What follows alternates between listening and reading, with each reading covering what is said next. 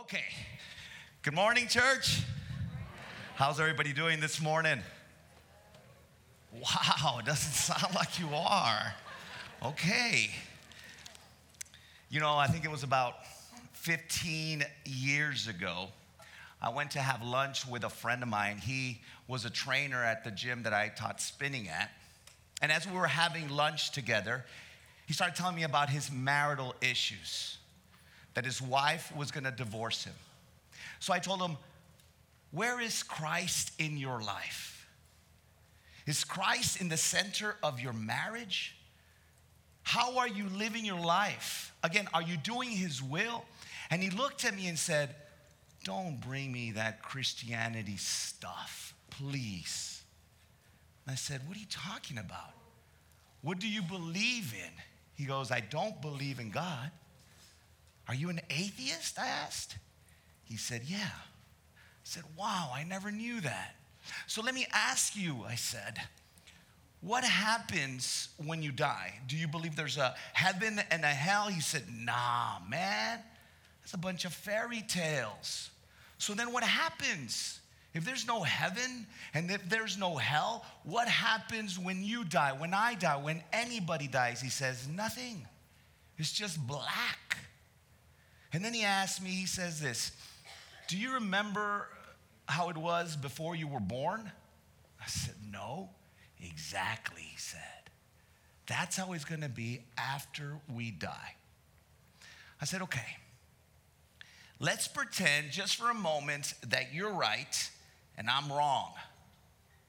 So when I die, if there is no heaven or hell, what do I have to lose? I said. I lived a good life. I lived a life with hope. My marriage was centered on Christ. And because I tried to live Christ-like, I believe I was a better father, a better husband, a better friend. What do I have to lose if you were right and I was wrong? But what if I'm right and you're wrong? You've got everything to lose. Not only did you live a life without hope, now you're going to spend eternity without hope. And he just stopped and he said, nah, man, that ain't true. I don't know where my friend is now. I don't know if God has changed his heart or not. I hope so, because one day, if God doesn't change his heart, one day he'll realize the truth. You know, in his book, Mere Christianity, the author C.S. Lewis says that people believe three things when it comes to Jesus Christ. They either believe that Jesus Christ was a lunatic, that he was a liar, or that he was Lord. I believe today that the same is true.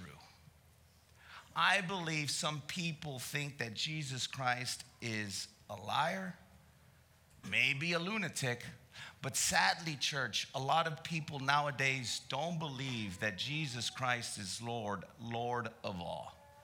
This is how it is today, and this is how it was thousands of years ago when Jesus walked this earth. So you have your Bibles with you. Please open them up to Mark chapter 3. We're continuing our series in the Gospel according to Mark. We're going to pick up in verse 20. Pick up right where we left off last week. And we're going to look at verses 20 to 35 of chapter 3 of the Gospel according to Mark. If you have your journals with you, and always I tell you to bring your Bibles, we're going to take a lot of notes hopefully today. We've got a lot to learn in a very little time. So this is how we're going to break down today's verses. 3 parts. We're going to see, first of all, who people thought Jesus was. And many people thought he was a lunatic. And we're going to see that from verses 20 to 21. That's going to be the breakdown there. And then we're going to see who the scribes thought Jesus was. And many people thought that he was a liar. And we're going to see that from verses 20 to 30. Those are your breakdowns. And then lastly, we're going to see who the disciples thought Jesus was. And the disciples thought that he was Lord. And that is going to be seen from verses 31 to 35. Before we jump to these verses, Let me recap quickly what we learned last week. We learned that Jesus was preaching the gospel, what he came to do. And of course, he had thousands by now following him, trying to hear from Jesus. But more than that, they were trying to be healed by Jesus. As a matter of fact, it had gone so crowded that Jesus had a boat just in case he needed to escape. And then we read that he goes off and he prays and asks God that he chooses 12 men. And we read that he chose 12 apostles, 12 Jewish men who were not qualified, but changed the world. And that's what we're going to pick up today. Verse 20, chapter 3 of Mark. It says this, then Jesus went home. Now, he didn't have a house. What Mark is saying is that we went back to the city of Capernaum, which was his home base. And the crowd gathered again so that they could not even eat. So he goes back into town. And it's so packed at this house that he's preaching at. But now we read that he doesn't even have time to eat. Him and his apostles are so busy that they can't even eat. From beginning of the day to the end of the day is just busyness after busyness because of all the crowd. This crowd demanded so much of their attention that time flew by. Verse 21, and when his family heard it, they went out to seize him, for they were saying he is out of his mind. Now that word family there in Greek is atos, which means those of him. It literally means his family, his half-brothers, his half-sisters, Jesus' mother Mary. I mention this because this might be a shock to some of you. Yes, Mary and Joseph had other children. As a matter of fact, they're going to be named later on in the Gospel of Mark, chapter 6, verse 3. We also hear their names, the half-brothers and the half-sisters, in Matthew chapter 15, verse 55. So when the family, Jesus' family, heard of all that he's teaching, of all these miraculous things that he's doing, and then they find out that now he's not even eating, what do? It says they came down from Jerusalem. Jerusalem was about 30 miles away, but they come down to seize him, it says. That word seize in Greek is krateo, which means to take control of him. It is a word used when you're going to arrest somebody.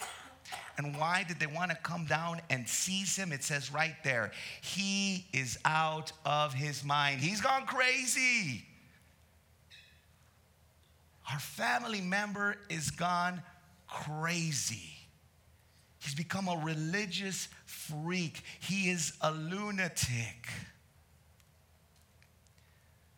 When I first became a believer, my wife probably became a believer after 6 months since I did. And I remember during that time, I would try to push the Bible towards my wife.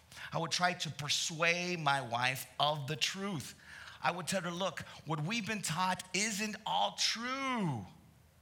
And we go back and forth. As a matter of fact, when I became a believer, she was so excited that I had turned back to religion.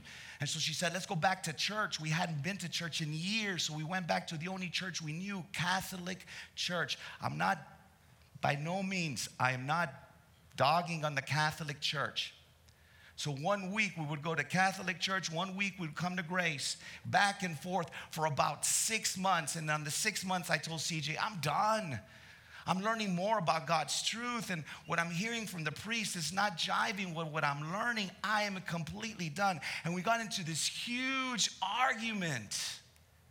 It was one Sunday. And then I stopped and I said, CJ, look at why we're arguing. We're arguing of where we're going to go and worship God. From that moment, church, I stopped pushing and I started praying. I mention this to you because I know some of you are in the situation right now where CJ and I used to be. I know some of you might have a spouse who doesn't want to join you to church. Some of you might have children that say, nah, that's not for me. You go on, you do you. If this is you, church, right now, this is what I'm going to tell you. Prayer and patience over persuasion. Prayer and patience over persuasion. Just keep praying. Keep coming to church. They will see a change in you. God hopefully will reveal in their hearts the truth and what it means to come and worship. But you need to just deal with them in love and in patience. Verse 22. It says, and the scribes who came down from Jerusalem were saying, he is possessed by Beelzebul, and by the prince of demons he cast out the demons. So now we have the scribes coming down from Jerusalem.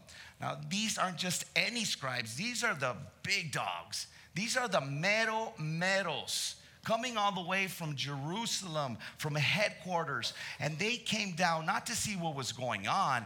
They came down to destroy him. You remember, church, their minds had been set already. We're going to destroy Jesus. We read about this 2 weeks ago in Mark chapter 3, verse 6. This is how it says. The Pharisees went out and immediately held counsel with the Herodians against him, how to destroy him. Minds already set, no matter what happened around them, no matter what others told them about Jesus, they were set. Destroy Jesus, period. Again, verse 22, and the scribes who came down from Jerusalem were saying, he is possessed by Beelzebul, and by the prince of demons, he cast out the demons. These scribes come down there and they start to accuse Jesus of two things. First, they accuse him of being possessed by Beelzebul. Who is Beelzebul? Who was Beelzebul? Beelzebul was a name given by the Jewish people to the devil, the prince of demons. And so the scribes were accusing Jesus of being possessed by Satan himself. That was the first accusation. The second accusation, they were accusing Jesus of casting out demons, not by the power of God, but by the power of Satan himself. Two ridiculous accusations that he was possessed by Satan and that he was in alliance with Satan. I love what Jesus does next, the way he responds to them. Verse 23, and he called them to him and said to them in parables, how can Satan cast out Satan? I picture Jesus did this. Guys, come here. Come here, listen. Are you listening to yourselves? Can you hear what you're accusing me of? Your accusations make no sense, fellas. How can Satan cast out Satan? Jesus is now going to deal with these accusations. First, he's going to deal with the accusation of him being in alliance with Satan. Verse 24, he says this, if a kingdom is divided against itself, that kingdom cannot stand. Verse 25, and if a house is divided against itself, that house will not be able to stand. And then verse 26, and if Satan has risen up against himself and is divided, he cannot stand, but is coming to an end, he says. Notice, you have your Bibles, circle this. He uses three consecutive ifs. Repetition, three consecutive ifs. He says, if a house and if a kingdom is divided, if they're divided against themselves, they cannot stand, they will not stand. A kingdom or a house divided against itself in purpose and in goals will not survive, is what Jesus is saying. And then he says, and if Satan has risen up against himself and is divided, he cannot stand, but is coming to an end. Jesus is pointing out the obvious. Again, he was saying, guys, your accusations are nonsense. They are ridiculous. How can you be accusing me of this? Why would Satan want to use his own powers to defeat his own army by casting out demons? Come on, guys. But no matter what, no matter how ridiculous their accusations were, the scribes believed that Jesus was a liar. Period. No matter how much evidence they saw before him, the scribes' hearts were hardened to the truth. And now Jesus is going to deal with the other accusation of him being possessed by Satan himself. Verse 27, he says this, "But no one can enter a strong man's house and plunder his goods unless he first binds the strong man, then indeed he may plunder his house." Jesus uses his word picture, a parable, to make his point. I want to point out 4 observations in this parable. Number 1, in this parable, Satan is the strong man. The strong man, Jesus is saying, is Satan. Number 2, his house, Satan's house, is a realm of sin. It's a realm of sickness, of demon possessions, and death. The third observation, his possessions, Satan's possessions, are people who are enslaved to these things, who are enslaved to sin. And then lastly, the demons are Satan's agents who carry out Satan's diabolic activity. So what Jesus is saying here, after the strong man, which is Satan, is bound, which means to be tied up, then you can go in and take his stuff. You can plunder his stuff. In essence, what Jesus was saying is this: only God can bind Satan. And he says, I have bound Satan. I am God. That's what Jesus was saying. That's what Jesus was trying to make obvious to all the people there, and of course, including the scribes. Church, here is the truth. Jesus Christ is not a lunatic. Jesus Christ is not a liar.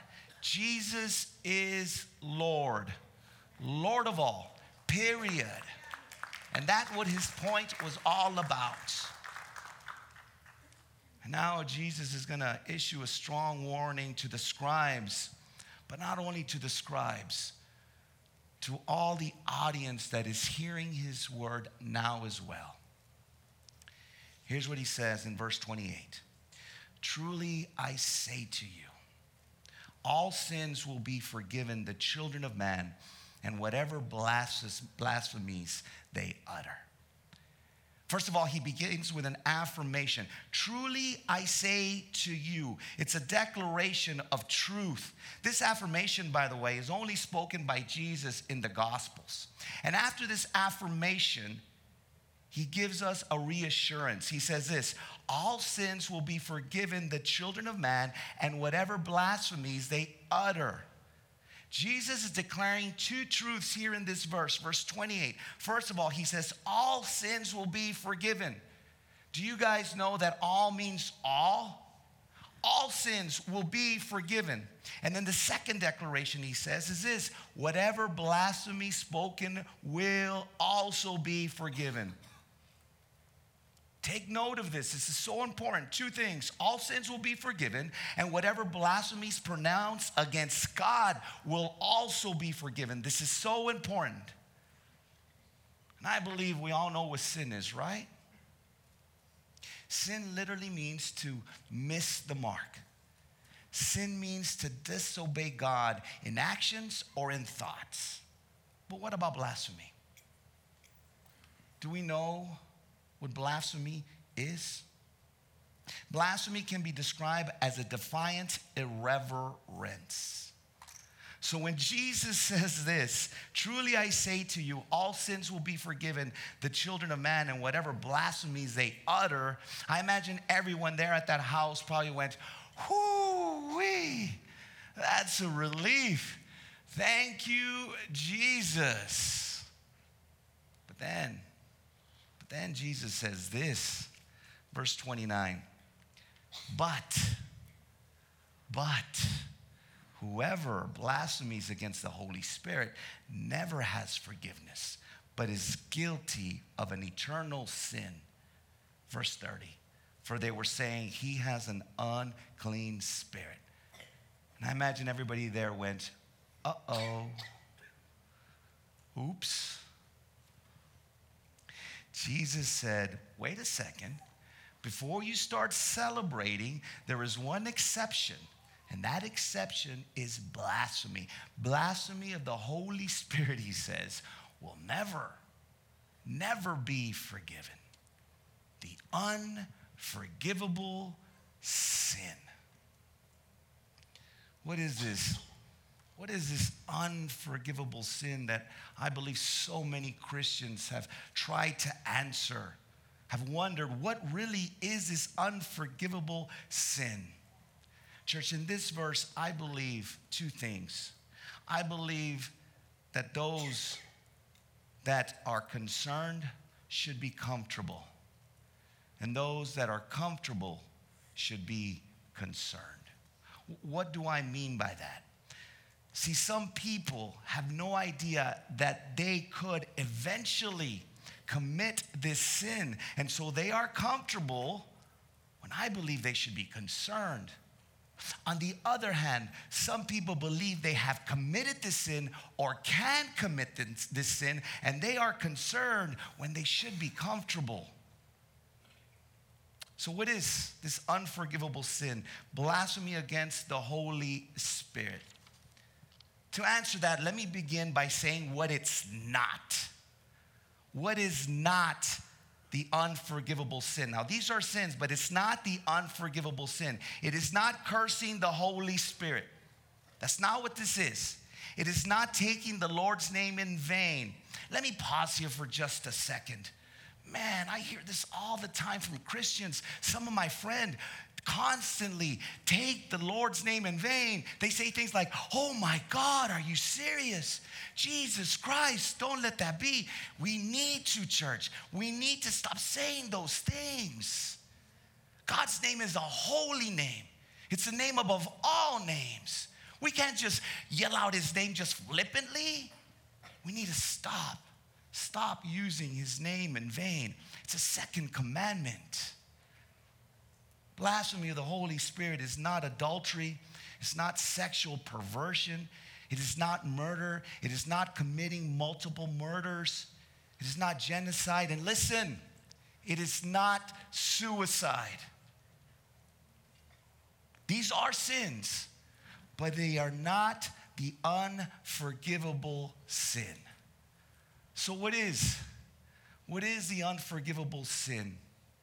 Two very important characteristics that you need to make note of to answer this question. First of all, blasphemy against the Holy Spirit is a specific sin. Specific. Matthew writes about the same incident we're reading about in Mark. And here's what he writes in Matthew chapter 12, verse 32. And whoever speaks a word against the Son of Man, whoever speaks a word against Jesus and the Father are one, will be forgiven. But whoever speaks against the Holy Spirit will not be forgiven, either in this age or in the age to come. It is a specific sin, blasphemy against the Holy Spirit only, not against God. Specific. The other thing that we need to make note of, this unforgivable sin is a sin that requires knowledge. It requires knowledge. Jesus says this in Luke chapter 23, verse 24. Father, forgive them. Why? For they know not what they do. Jesus hanging on the cross. People below him making fun of him, blaspheming him. Hey, if you are the Son of Man, get down from there. And what does Jesus say? Father, forgive them.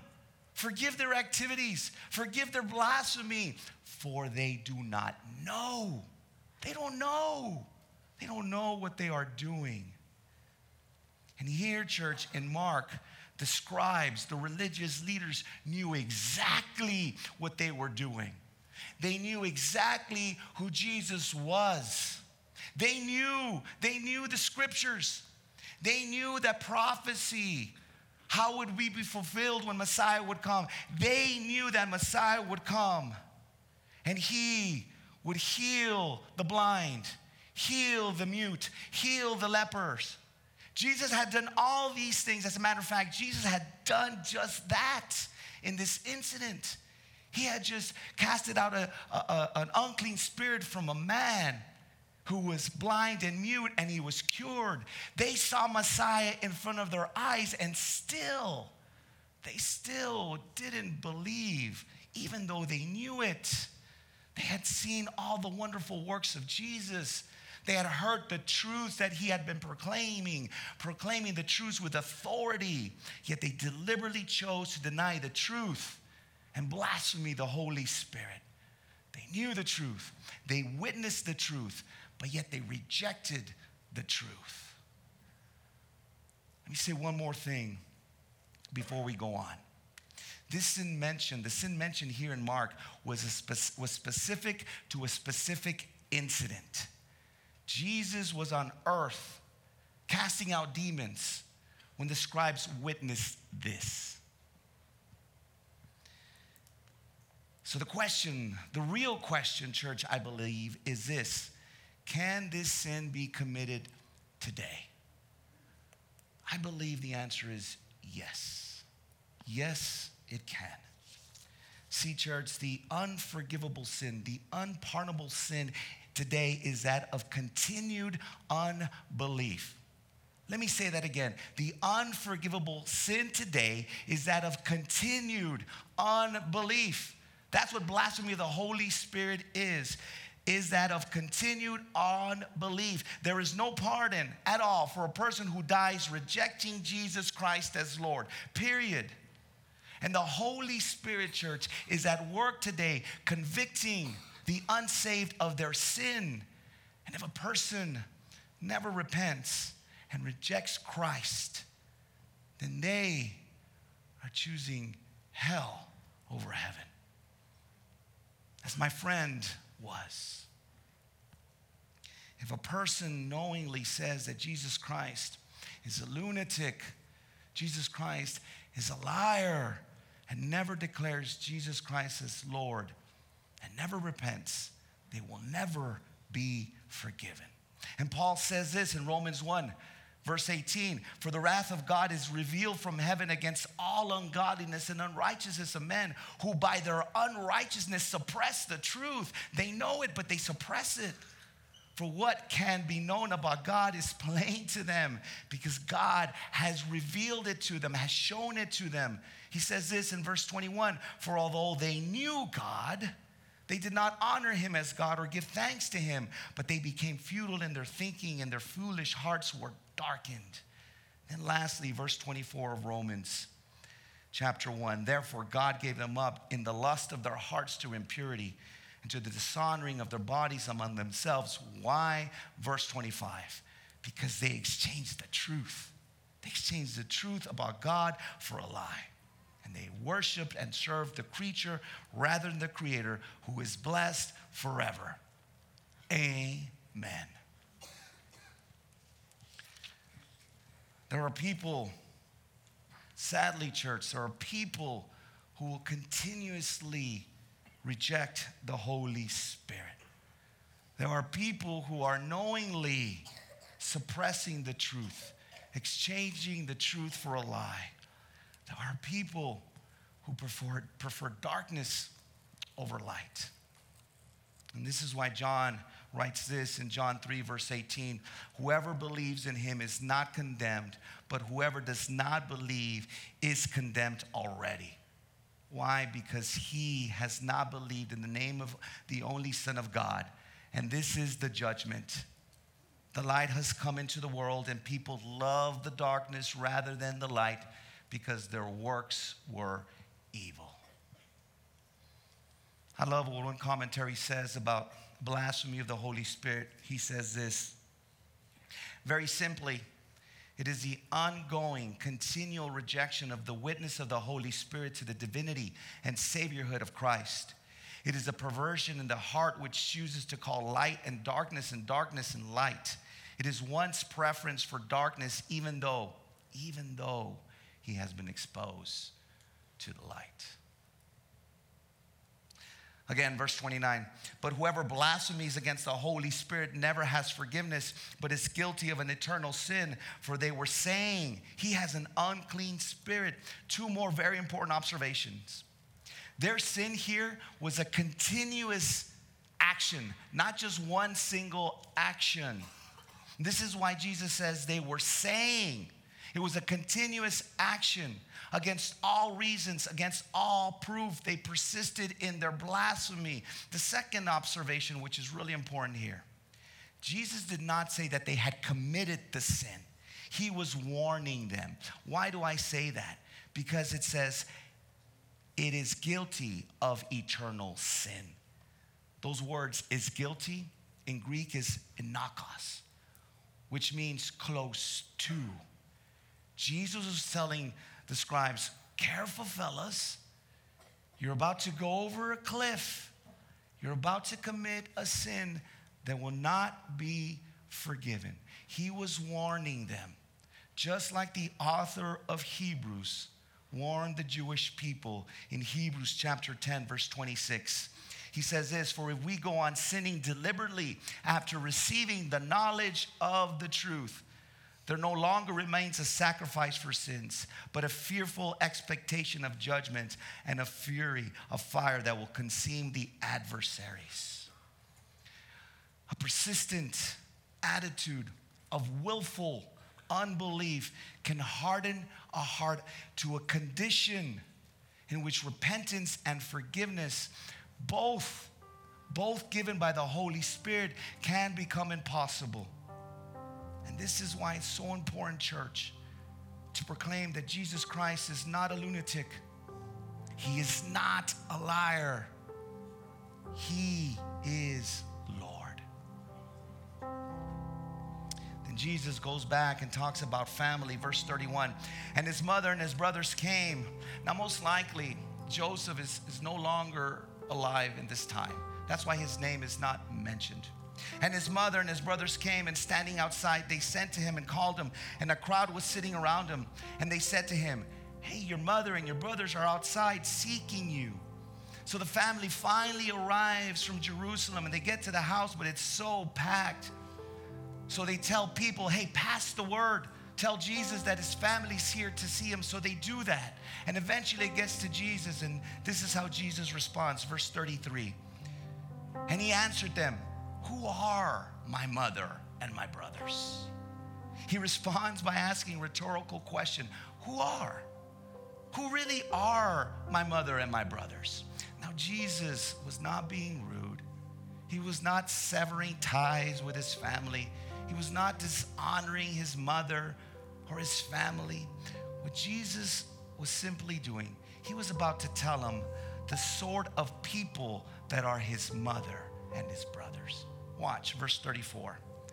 And looking about at those who sat around him, he said, Here are my mother and my brothers, for whoever does the will of God, he is my brother and sister and mother. He looks around at the people that are inside the house, sitting around him, looking at his disciples and says, here, these are my mother, these are my brothers. These are the sort of people I call family. The people that have left everything to follow me. The people that are following me because they believe in me. The people that are following me because of who I am, not because of what I can do. But notice, don't miss this. Jesus gives a very specific qualification to identify those he considers family. He says, whoever does the will of God. Whoever does the will of God are my brothers and sisters and my mother. Those who obey him, not out of obligation, but out of adoration. Those that follow him, not because of what he can do, because of who he is. Because he is Lord. He is Messiah. He is the Savior of the world. That's who he calls family. Haven't you noticed that when you meet somebody for the first time and after having conversation with them, you realize that they are a Christian and you say, hey, I'm a Christian too. Really, what church you go to? And then there's this bond, this family bond. Why is that?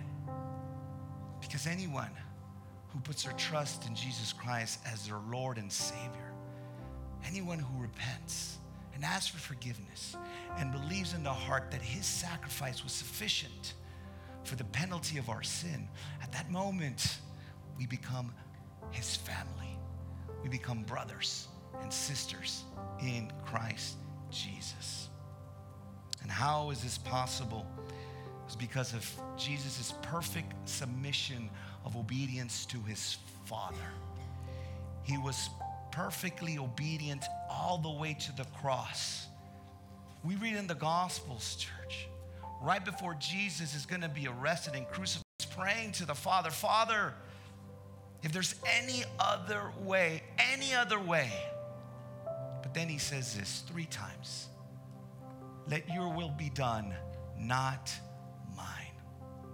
Through his obedience, we are made righteous. Paul writes in Romans 5:19, for as by the one man's disobedience, referring to Adam, the many were made sinners. So by the one man's obedience, talking about Jesus, the many will be made righteous. Church, through his death, like I mentioned, we become his family, those that believe. John 1, verse 12, but to all who did receive him, who believed in his name, he gave the right to become his family, the children of God. So who is Jesus in your life? Honestly, who is Jesus in your life? Do you think he is a lunatic? Maybe some of you here are here for the first time because your Jesus freak friend has kept on inviting you. Come and check it out. And so you're here. Maybe you're just here and been coming for a while just to go through the motions, but you don't really believe this to be true. So, is Jesus a liar? Is Jesus a liar in your life? Do you refuse to accept the truth, no matter how evident it's all around you? Maybe you have read the Bible, you have heard the gospel every Sunday, saved by grace through faith, not by works. You have seen the changes that the Holy Spirit has done to your friends, to your family, but yet you still reject his grace and his forgiveness. Or is Jesus your Lord? But not just by saying he is your Lord, but by living out his will. Are you, be honest with yourself, are you living his will? Or are you living your will? Are you really part of his family? Are you serving the way God has called his family to serve, not only here at church on Sundays, but throughout? Are you in community the way God has called his family to be in community, relying on one another, holding each other accountable? Are you loving one another, no matter what, the way Jesus has commanded his family to love one another? Have you surrendered all? Have you truly decided to follow Jesus? Because if you have, then you know that Jesus is not a lunatic. He is not a liar. Jesus truly is Lord. Let's pray. Father, that is my prayer this morning. That we don't just say we're Christians or believe by word that you are Lord, even though we are to declare it with our words, but also we need to back it up with our fruits. We need to back it up with our actions. I believe so many people at church today just go through the motions, wanting to be part of your family, but are not submitting in obedience to do your will. So Father, change our hearts. Begin with me. that every moment, every breath that I take, that it be your will, not mine, so that people can see who truly is the Lord of my life. I pray for this, for your church, Grace Bible Church, so that we can be a light to a community that desperately needs your light. And I pray all these things in your son's name. Amen. I love you, church. God bless you guys.